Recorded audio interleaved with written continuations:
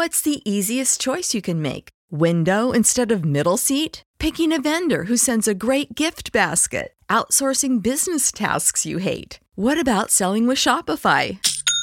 Whether you're selling a little or a lot, Shopify helps you do your thing, however you cha-ching. Shopify is the global commerce platform that helps you sell at every stage of your business. From the launch your online shop stage to the first real-life store stage, all the way to the did we just hit a million orders stage. Shopify's there to help you grow. Whether you're selling scented soap or offering outdoor outfits, Shopify helps you sell. Wherever and whatever you're selling, Shopify's got you covered. Sign up for a $1 per month trial period at shopify.com/try. Go to shopify.com/try now to grow your business, no matter what stage you're in. Shopify.com/try.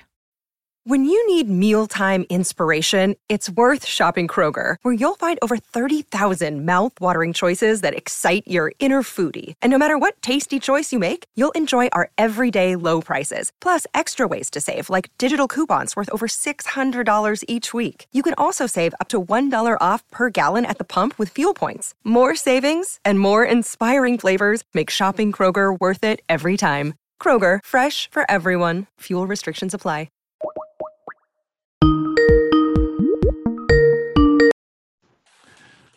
Hello. This is the Britflix Fright Fest Preview Series 2019.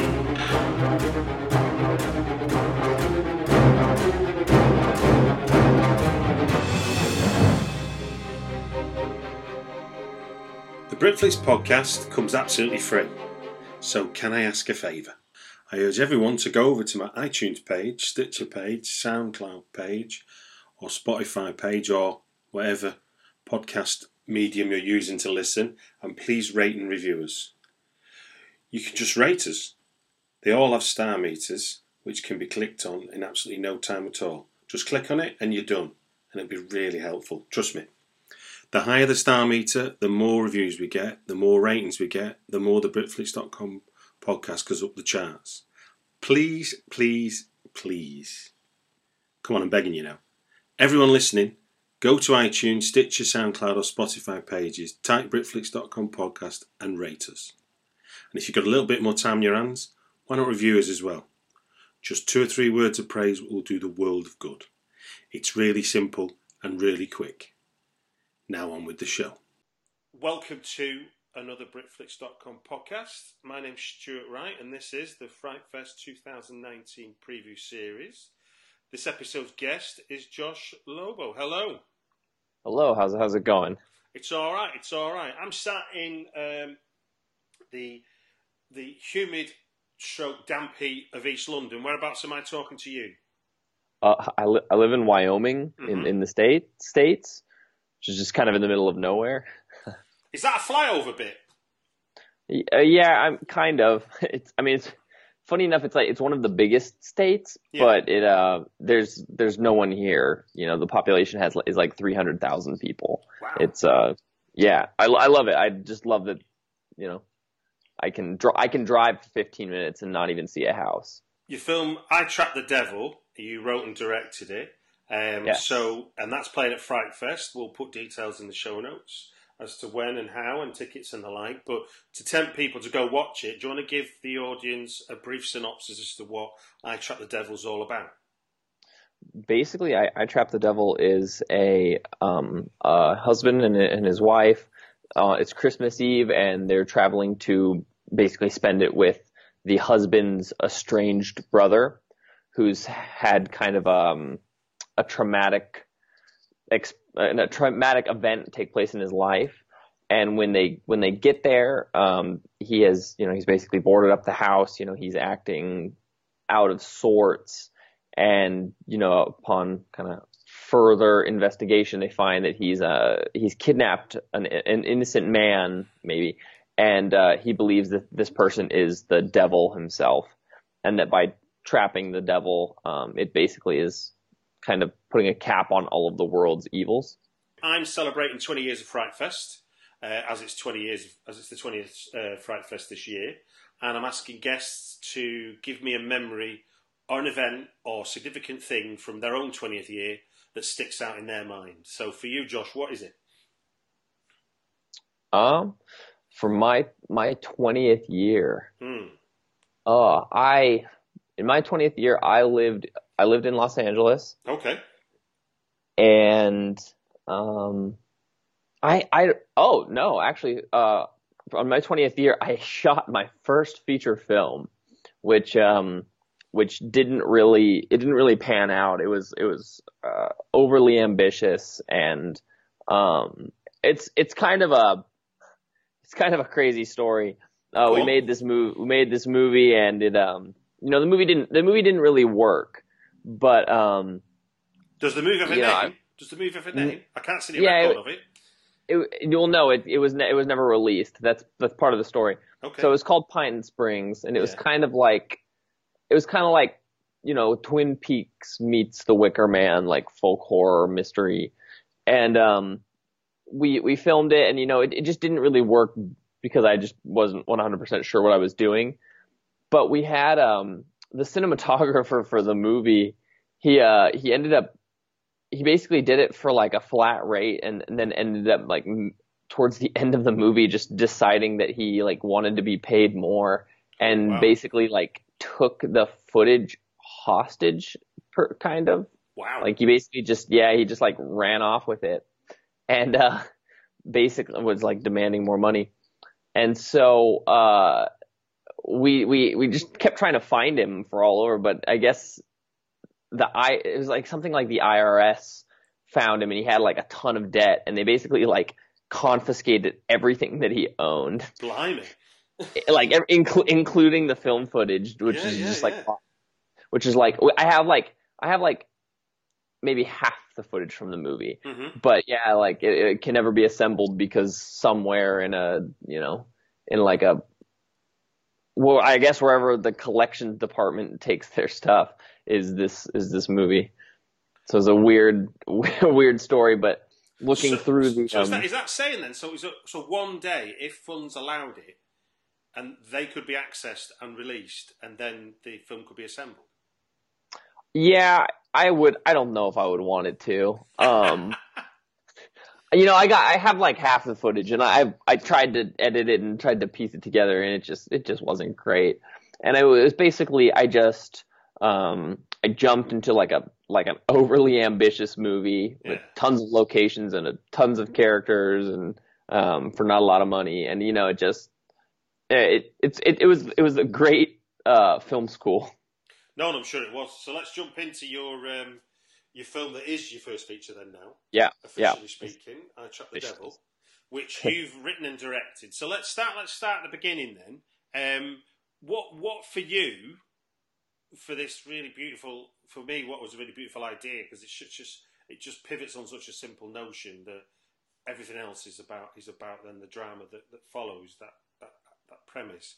But so for you, where does it start, this idea that then became a film? Where was the idea originally for you? So it was kind of a lot of things. I was a big fan of the Twilight Zone, and I had seen Richard Beaumont's The Howling Man, which I thought was cool, but it's definitely of its time. It's castles and monks and things like that, and I always really liked the idea, and I had noticed in recent years that a lot of films had sort of taken a seed of an idea from a Twilight Zone episode and then like spun it in their own direction. Yeah. And I had really liked that idea, but I wanted to do something that was a little bit more in line with kind of the movies that I love. Like I love John Carpenter, especially his film Prince of Darkness, and I love one of my favorite films is Rob Zombie's Lords of Salem. Okay. Which I think is a masterpiece that people really don't. I have notoriously like skewed taste in films. All my favorite films are just like weird things that I don't feel like a lot of people give a lot of love to. But Lords of Salem is like I think it's just like one of the coolest movies ever made.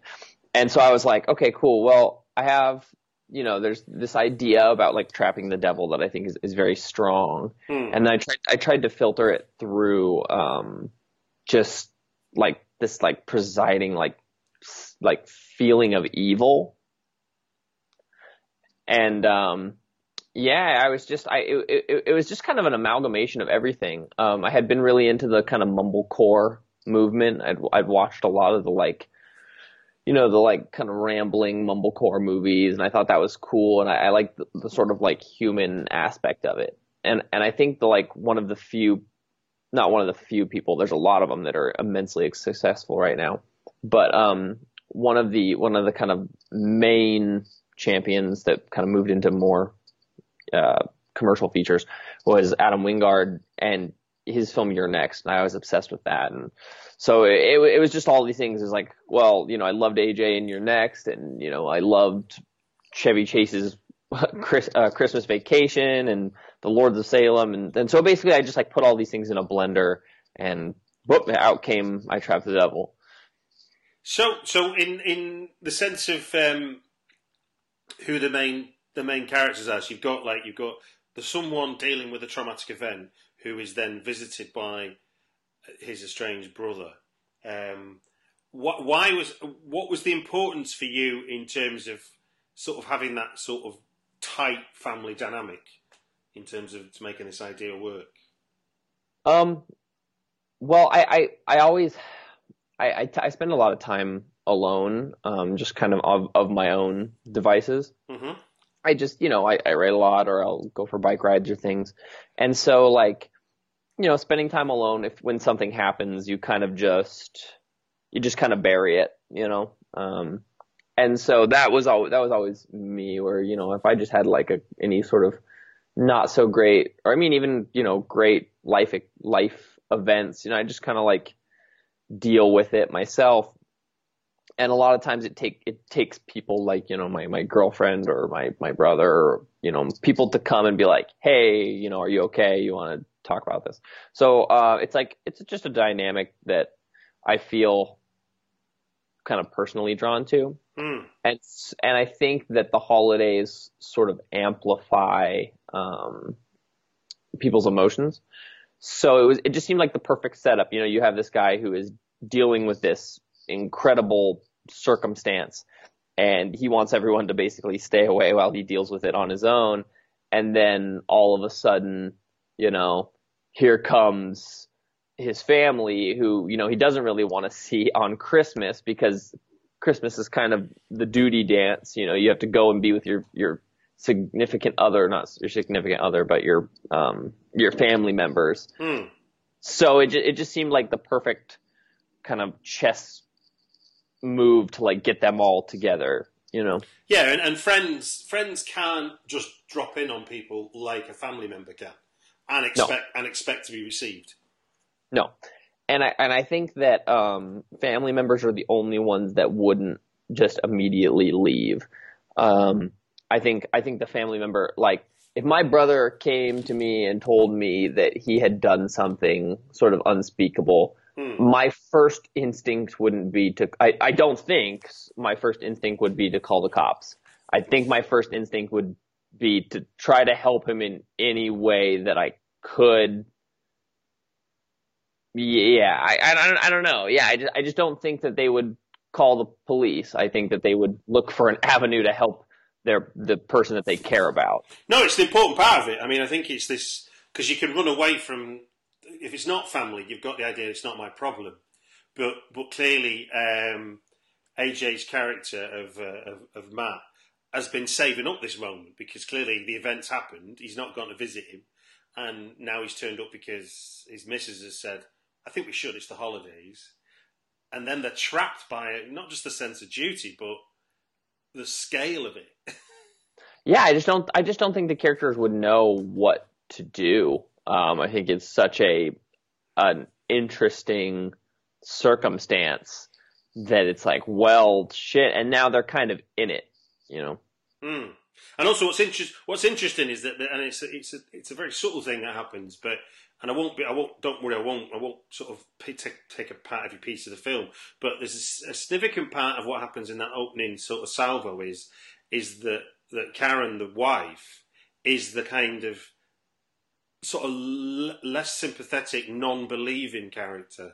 In a horror film trope, usually the man is the cynic and the woman is the feeling person who wants to work it out and get to the bottom of it. Whereas she's just like, this isn't right. This is all. No. We need to get help. This isn't ours. And that distance between her and Steve versus Matt and Steve, who are siblings, is evident in that initial crisis. Definitely. So one, Karen, played brilliantly by Susan Burke. Mm-hmm. I always wanted her. I mean, it for me, it feels natural that she's the one that doesn't believe it, because she has no like specific like emotional attachment to Steve beyond that being her husband's brother. Like for her, it's like, oh shit, this guy has done something terrible, and we need to deal with this. And for Matt, it's just kind of like, well, maybe not that way. And so, she definitely, and I liked, I wrote Matt to be kind of wishy-washy, where he sort of flips sides. He never takes a stance.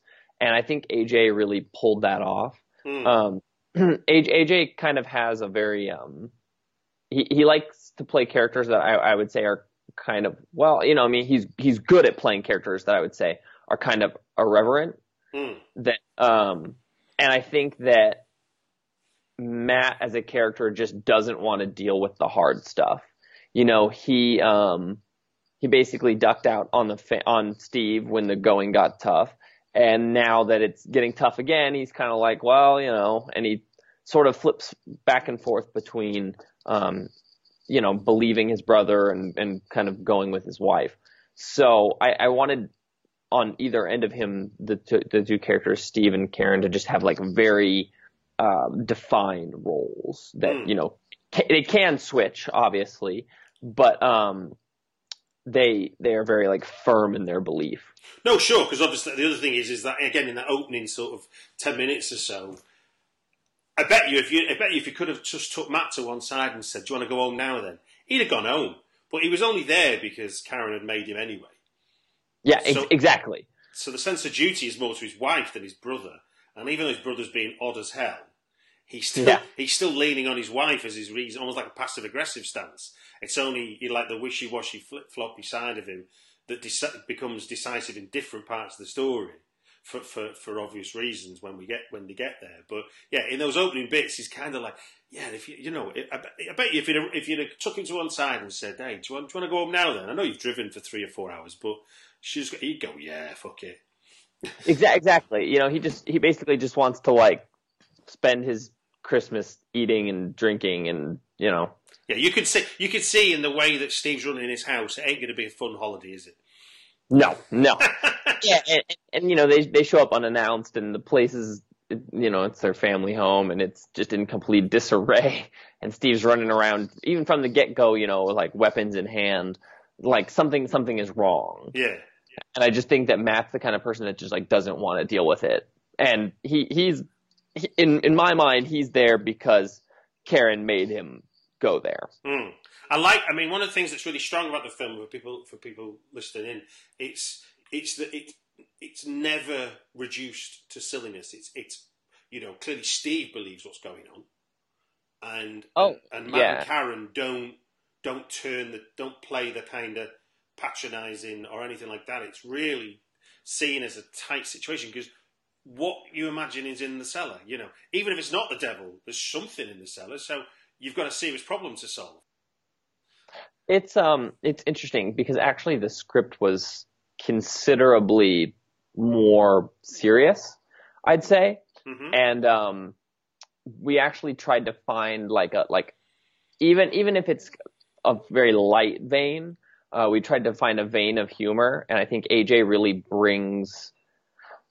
I feel, for me anyways, I feel like Matt and Steve feel like brothers, and that the second Matt gets there, they're immediately start like to pick at each other, and I think there's a like a vein of comedy there. It's not it's not jokey, but it's just. Oh no, I don't mean there's not reverence and irreverence towards each other. Yeah, and I firmly believe that they were brothers the way they perform. It's those bits even when he's not with him, where Matt's necking from the whiskey. And basically, you can see without him saying a word, he's going, "The fuck am I going to do now?" Yeah, exactly. He's just all over the place, and I think that so much of that works purely because AJ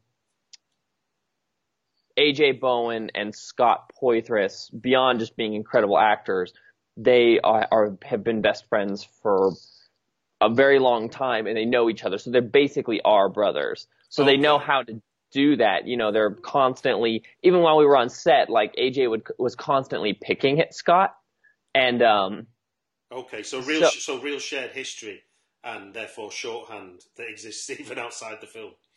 Yeah, exactly.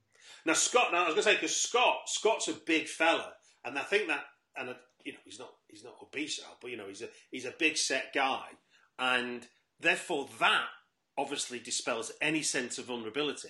It's like he's in trouble because he thinks he's in trouble, not because he can't handle himself. Yeah, it definitely, he's an intimidating presence when he wants to be, which is funny because Scott Poythress, the actor, is like the nicest teddy bear of a human being I've ever met in my life. Do you know who he reminded me of? And hopefully this is a compliment. Is Brett Gelman. I think Brett Gelman is fantastic in Stranger Things. Especially in season 3, he's absolutely hilarious in that, and I can see that. I think Scott plays a very incredible tortured character, and Steve had to work as this sort of tortured character that's kind of hold himself up and is just living in it, and it was so crazy because when I first met him, he was so friendly and so concise that when he got to set, he was on set for 2 or 3 days before we started shooting, and when we finally got to the time to roll his first scenes, he just clicked into it, and he was Steve, and it terrified the entire crew. We actually just forgot to call cut because he did this scene. There's a scene about midway through the movie where he is basically threatening AJ and Susan, and that was his first scene in the movie. If you know the one I'm talking about, in the kitchen, and he went from being this very very friendly, very jokey guy to just clicking into this terrifying presence, and nobody was expecting quite that, and it was whoa, okay, shit. And it just was amazing, and he plays unhinged really well. The location you've got, was that all sets, or is that a real location you were shooting in? No, it was just a house in my hometown. I had, as I was writing the script, so I wrote the script when I was living in London, and I basically, I was like, okay, I'll be able to find, because I knew I was going to come back here to Wyoming, and I was like, I'll probably be able to find this. And I came back to just to hang for a little bit, and I remember just walking around my hometown, just trying to find anything, and I came upon this one house, and I was like, I think that this house will probably, because it had the kind of architecture that I was writing for. And so I was like, I think that this home will probably look at least similar to how it is in my mind. So a couple months go by, I keep refining the script, and I eventually approach these people, and they give me a tour of their house. Their house was exactly, 100% to rooms, to kitchen, to whatever, exactly the way I had written the script. Did it freak you out at all, that kind of realization? Yeah. Oh no, it was extremely interesting to just have this thing in my mind and then walk into the house and have it be almost exactly I had to change nothing. So, rooms, hallways, back staircases. It was all exactly as I had sort of imagined and as I had been writing, which made, shooting there incredible. So talking then about shooting, obviously if you are using a real house, then you haven't got the ability to remove walls and take ceilings out and stuff. So what was your conversation like with Bryce Holden, your cinematographer? Obviously after you told him, don't nick the film if IRS are after you. What was Yeah. Oh my God. what was the when you got him to sign the other contract, which is I want the rushes every day. What was it about the look and feel and what you could achieve with the constraints of shooting in a real house? So basically, Bryce Holden is my best friend. Okay. And yeah, sorry, there's so much activity in my house. Bryce Holden is my best friend, and we've worked together for about 5 years. And we had kind of made this sort of mumblecore romance thing. We just like kind of went out on a whim and shot it, and we're just piecing it together, and we liked it. It was basically an exercise in whether we could work together. Okay, it's a good way of doing it. And yeah, exactly. And we didn't have a script for it, so it was kind of rambling, and it's very beautiful. It looks great on a reel. But we really wanted to step into something that was a bit more like narratively driven. So when I wrote this, I went to him, I was like, look, I think I want to make this feature. And his kind of immediate concerns were, well, this is, it's one house. So how do we make this sort of visually inventive? And we ended up like watching a lot of like Richard Deakins things, like, especially like Prisoners. And then I'm a huge like Baba fan, and especially his film Planet of the Vampires. Oh, okay.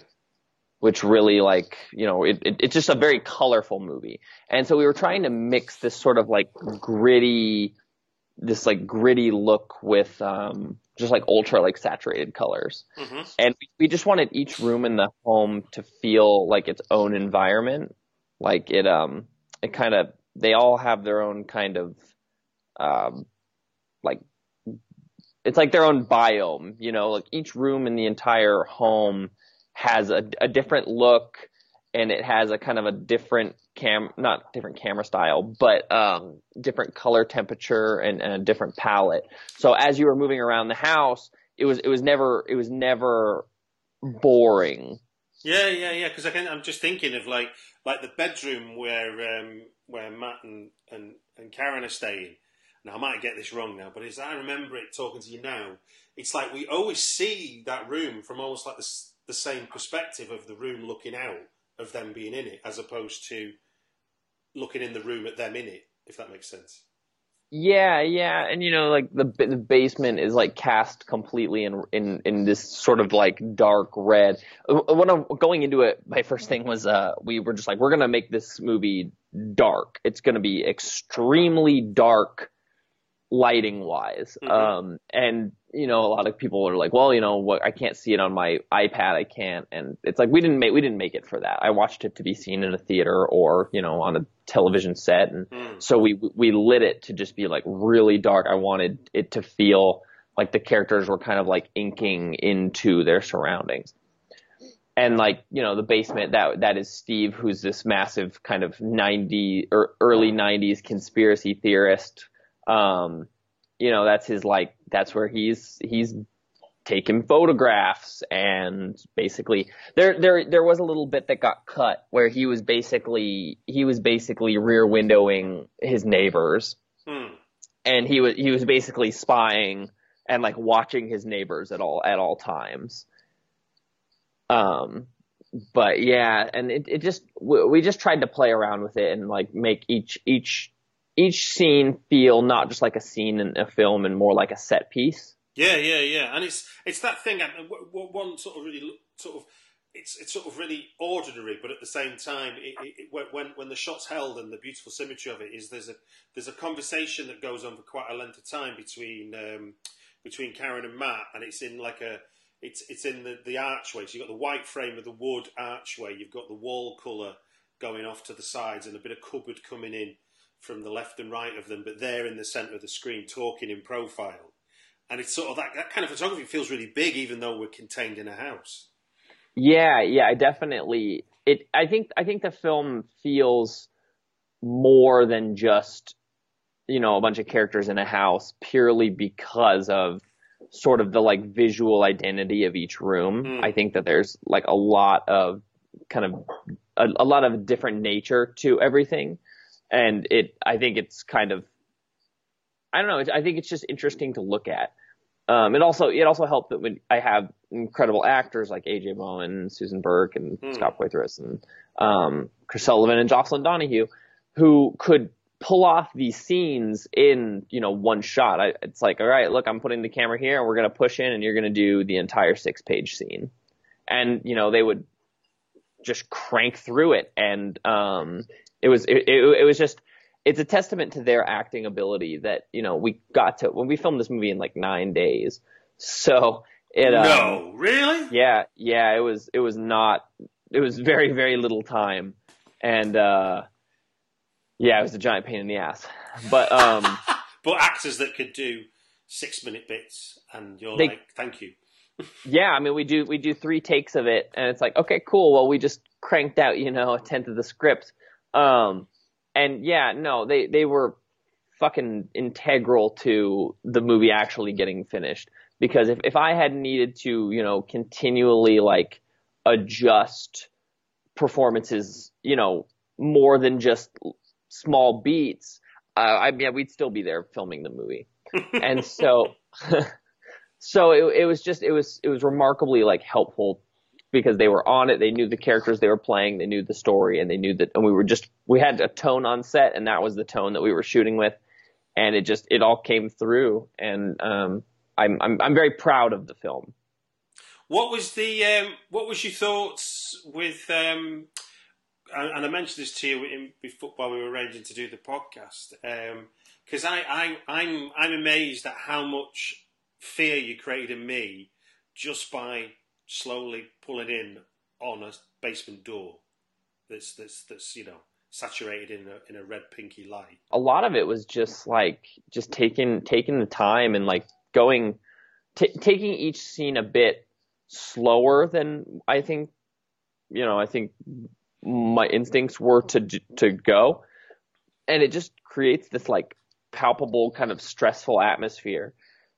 And it's like, really, in a way, it feels like time stands still when we're in the basement compared to when we're upstairs. Yeah, and I really like it. It's crazy because I don't think I can take credit for very much. I basically just put a bunch of really talented people in a room, and then I got a movie that sort of blew my expectations.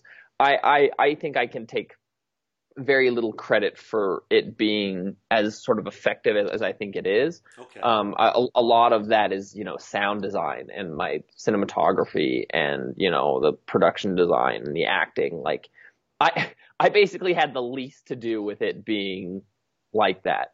And I think all the people that I hired they're so good at what they do and they all worked so well together that it was just, it just created this thing. Well, go on then. So from when the bit you do control is you wrote it on the page at the very least, and the other bit you control is you get the right people in.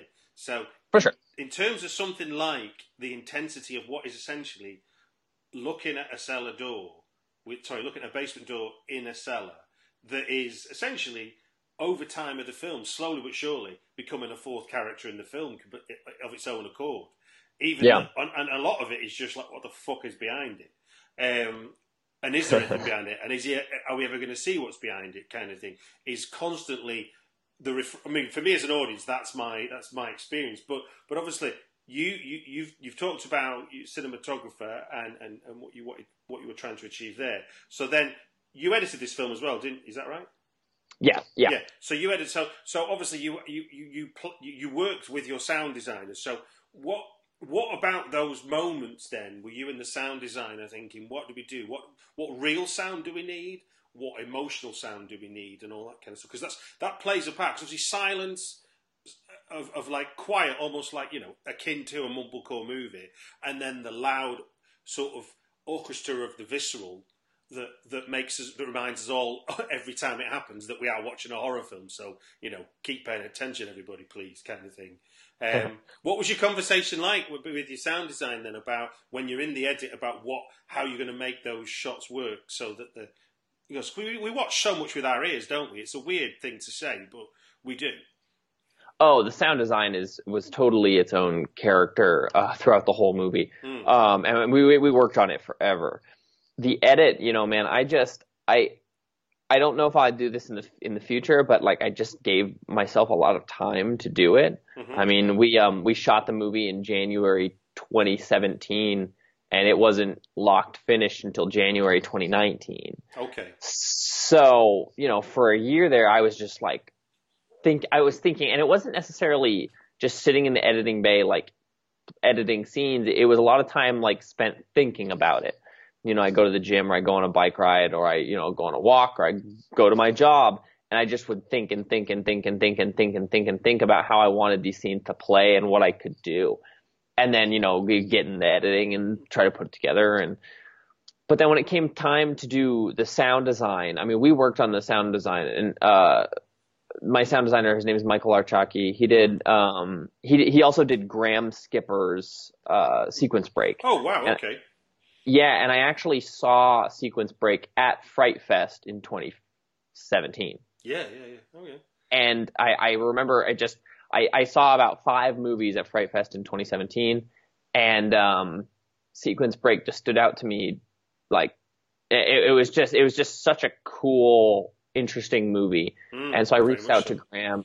Yeah. I reached out to Graham and was just like, hey man, like what was it like to work with your sound designer? And he was like, he's the best. And I spent, oh man, I handed the movie over to him in May 2018. And he worked from May 2018 until December 2018. So, just for the layperson listening in, what's the conversation like between a director and a sound designer about or from the sound designer to the director about what it is we're going to do? Here, I think in this 2-second interval, we need a click, click, click, click, but like a good one, something that's scary. Huh. But that for 9 months. Yeah, no, I was such a thorn in that guy's side.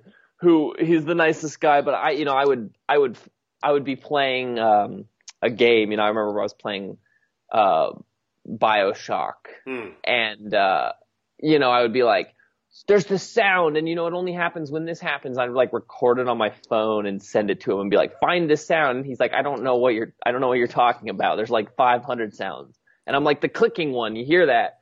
And then he'd come back to me with like 50 options, and I'd go through and I'd find it, and we'd send it in, and he'd be like, okay, well, let me do my thing with it. And then he'd send me a new cut, and I'd watch the cut, and like he would take that little sound, from this reference on this phone and turn it into something just like really crazy. And we really wanted to have the film to have just like a full stop, like never ending, palpable sense of dread. And I think a lot of times with movies like this, like the instinct is to just go quiet with it and make these films, have not like a lot of sound. And, I think the comparisons are just when people say, this reminds them of House of the Devil. Because I love House of the Devil. Two of the main stars of House of the Devil are in this. But like that movie is so quiet and it builds tension that way. And I didn't want to do that. I wanted to do the exact opposite. I wanted you to be able to like cut the tension in the room with a knife, and it just like the sound is another character. And if I don't know if you ever can, but like if you get the chance to watch it in a theater, it is insane. It's just like bombarding. I tried as best I could. I'm wired up to Gale 4 standard speakers in my setup at home, so I did hurt myself with what your sound you produced. It's an assault, and it reminded me of as the score. I mean, not just the score, but the overall feel of some of the noisier moments of Mandy. Yeah, that's a good one, or a good like comparison, I think. But also weirdly, you don't borrow them because you've not took them from anywhere. But there's the sound that it's same composer actually, Johan Johansson. The noise of the military people going across the border in Sicario. That whole kind of like a tank coming over the hill sound. I don't know what that means, but I know exactly what you're saying. And then that also comes back onto Ben Lovett, my composer, whose score is just like so evil and so it's not a coincidence that you bring up Sicario because his score for Prisoners was one of the ones that I sent Ben. There's the score for I think Prisoners might be my favorite Denis movie. It's just haunting. And we really I love bass, and I love these like thundering like boom, bring me back to Inception. But yeah, so we worked really hard to just because the movie is so small. It's a couple characters in a house basically talking about what evil means, in the world. But I wanted it to feel so much larger than that. You occupy the sort of the negative space, which is obviously beyond the house, by the sound that the movie makes.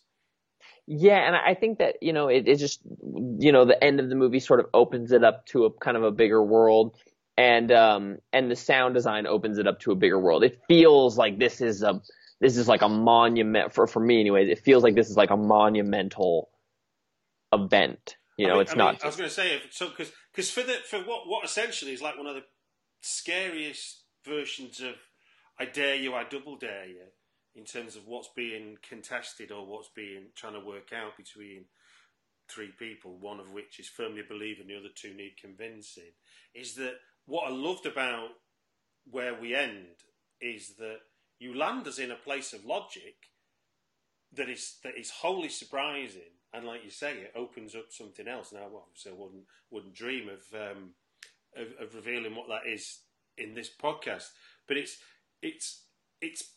hidden in plain sight. I mean, would you, and which makes it all the more powerful, the way that you build us to that point, because it's almost like you trick us with a lot of the film in a sense as to what's going on, because we're having to believe Steve. Yeah, I always wanted to, I wanted to kind of obviously play on that, like, is it not sense, but there's a certain point in the movie where I just I like to kind of give people the answer, because then it kind of goes into that Hitchcock thing of, well, now you're all just waiting for the explosion. And it definitely, I like when some characters know things that other characters don't. And they know like firmly, you know what I mean? Yeah, no, because in a way you manage, even though it's a confined space, you still manage through the drama, not through just sort of, the convenience of your script.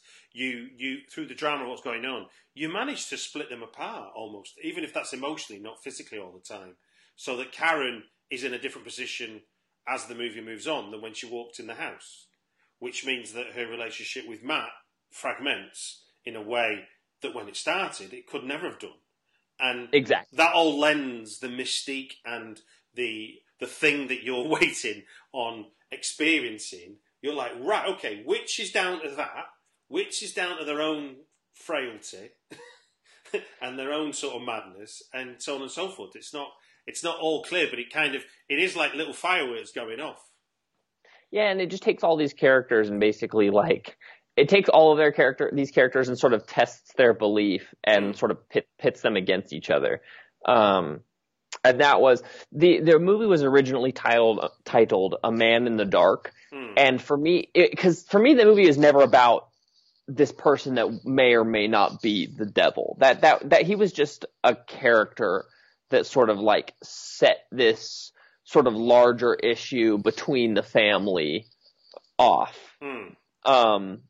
Because it's really about Steve and his family, and this other character is sort of peripheral, and is sort of the instigator of the entire thing. So let's tell people then, when can they see the film at Fright Fest? It is playing on Saturday the 24th at 11. And that's in Prince Charles Cinema Discovery 2.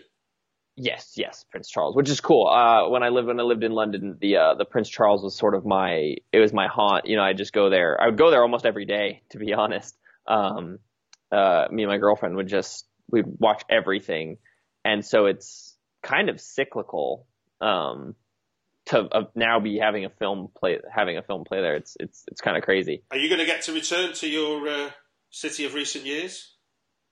Oh yeah, yes, I will be there. I am so excited for this. It is. I'm also excited to see. There's so many like cool films they're playing that I just, No,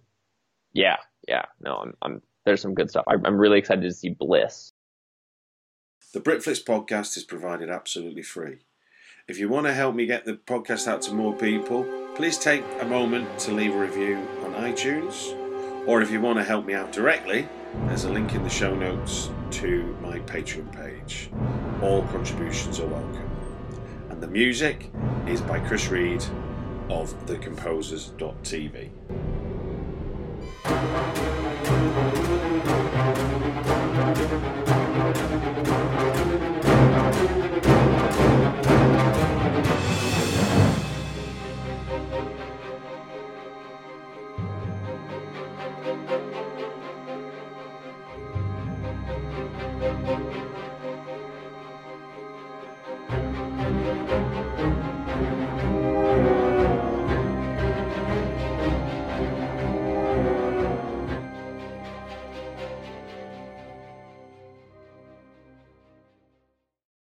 Hey y'all, Darius Rucker here. You know, a lot of people ask me, what inspires your music? And one of the big things is a strong sense of place. That's why I love my home state of South Carolina and want to share the awesome things it has to offer. From the beautiful mountains down to the sunny coast, it's got it all. Not to mention two of my personal favorites, great golf and amazing food. Come see why I love this place. Visit discoversouthcarolina.com. Save big on your Memorial Day barbecue, all in the Kroger app. Get half gallons of delicious Kroger milk for $1.29 each. Then get flavorful Tyson natural boneless chicken breasts for $2.49 a pound, all with your card and a digital coupon. Shop these deals at your local Kroger today, or tap the screen now to download the Kroger app to save big today. Kroger, fresh for everyone. Prices and product availability subject to change. Restrictions apply. See site for details.